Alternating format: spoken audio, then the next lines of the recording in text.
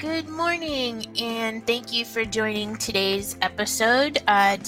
This is Dana from Financial Aid Compliance Solutions, and today I just wanted to dedicate today's show for those financial aid advisors to encourage you to get the most money or aid available for your students. This week, when I was processing some files for clients, and I saw a number of files come through that the 2020-2021 FAFSA had not been completed.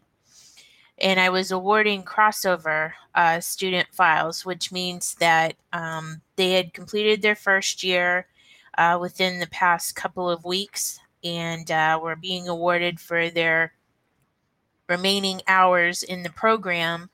And they should have been awarded all of their Pell Grant because most of them were Pell Grant eligible in the 2019-2020 award year from the 2020-2021 award year. And they're missing out on average $50 in Pell Grant money because the FAFSA had not been completed and was not able to be awarded. So I am encouraging all of you that are financial aid advisors to make sure that your students are getting the most aid available to them. Not only does it benefit the student, but it also benefits your bottom line, because that $50 is something that the student's going to have to come up with in order to pay the additional money that may be outstanding on the balance for their cost of attendance.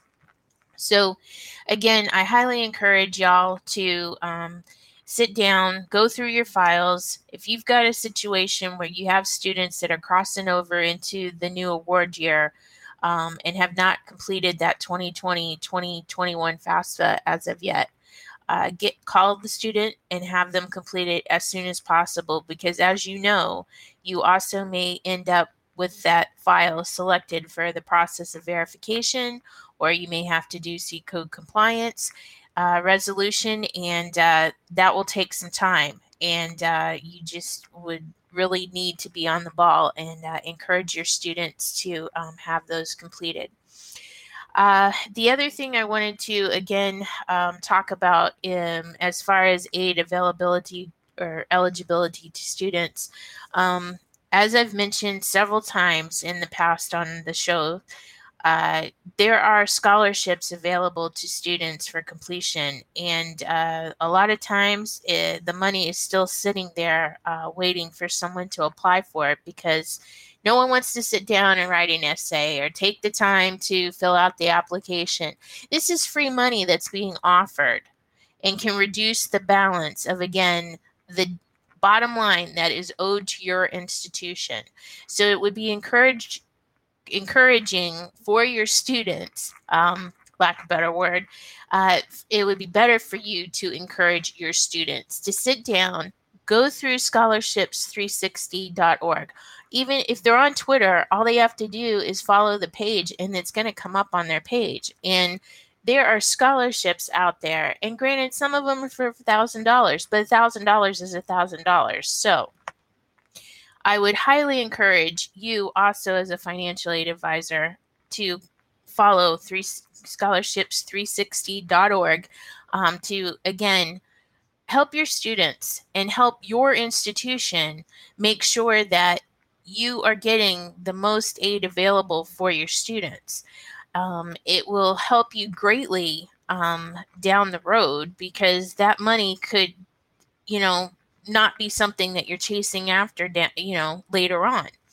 And also it would be a better experience for your students to know that you're looking out for them.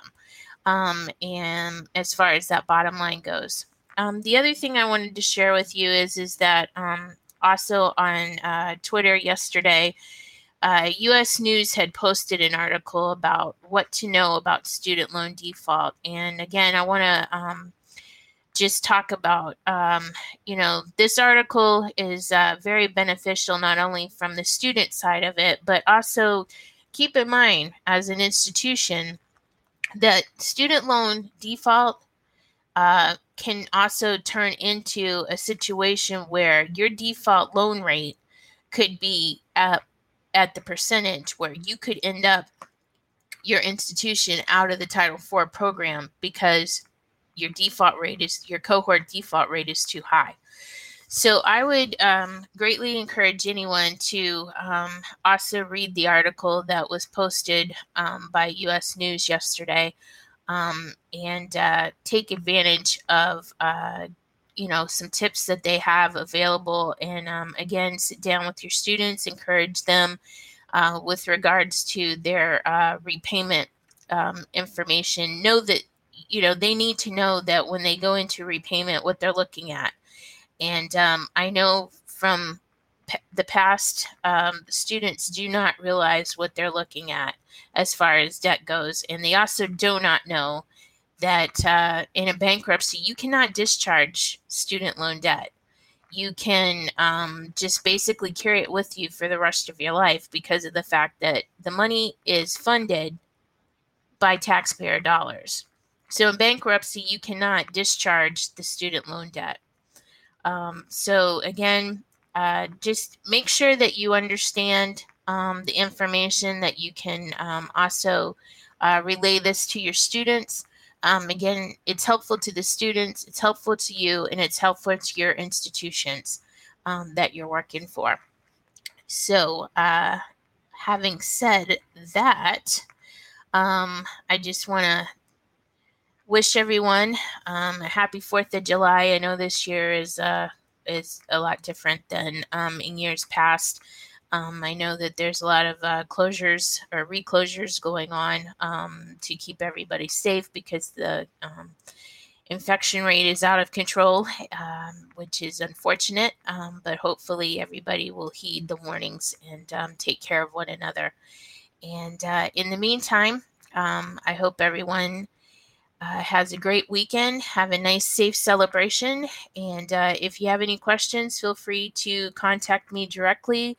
My email address is danderson@DAS Financial Aid Compliance Services, or Consulting Services, I should say, .com. I'm on LinkedIn. You can look me up there through DAS. You can also look me up on Twitter, and you can look me up on Facebook. So take care, everyone, and we'll talk to you again next week. Bye.